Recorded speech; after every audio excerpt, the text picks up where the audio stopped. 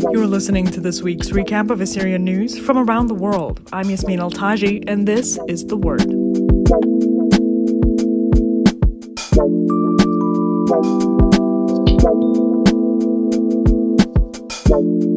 It's a new year, and the U.S. said in the past year it's conducted over 300 total operations against ISIS in Iraq and Syria. The U.S. Central Command, or CENTCOM, released a statement last week detailing the results of its total 313 operations in Iraq and Syria in 2022, including nearly 700 ISIS operatives killed between the two countries. CENTCOM credited the Syrian Democratic Forces and the Iraqi security forces as, quote, local partners vital to the operations. The statement read, quote, the mission to defeat ISIS will continue in 2023, citing a need to, quote, maintain and enhance global security, stability, and human rights. And in Russia, the Turkish, Syrian, and Russian defense ministers held surprise talks in the country's capital. The talks are the first between Turkey and Syria since the beginning of Syria's war 11 years ago. The talks between Turkey, Russia, and Syria come amid heightened tension between Turkey and Kurdish militias, whom Turkey blames for a deadly attack on Istanbul late in 2022. And some Assyrian and Chaldean church leaders issued statements offering condolences to Pope Francis on the death of Pope Emeritus Benedict XVI on December 31st. The Chaldean diocese, which follows Roman Catholic tradition, offered condolences in a statement to social media,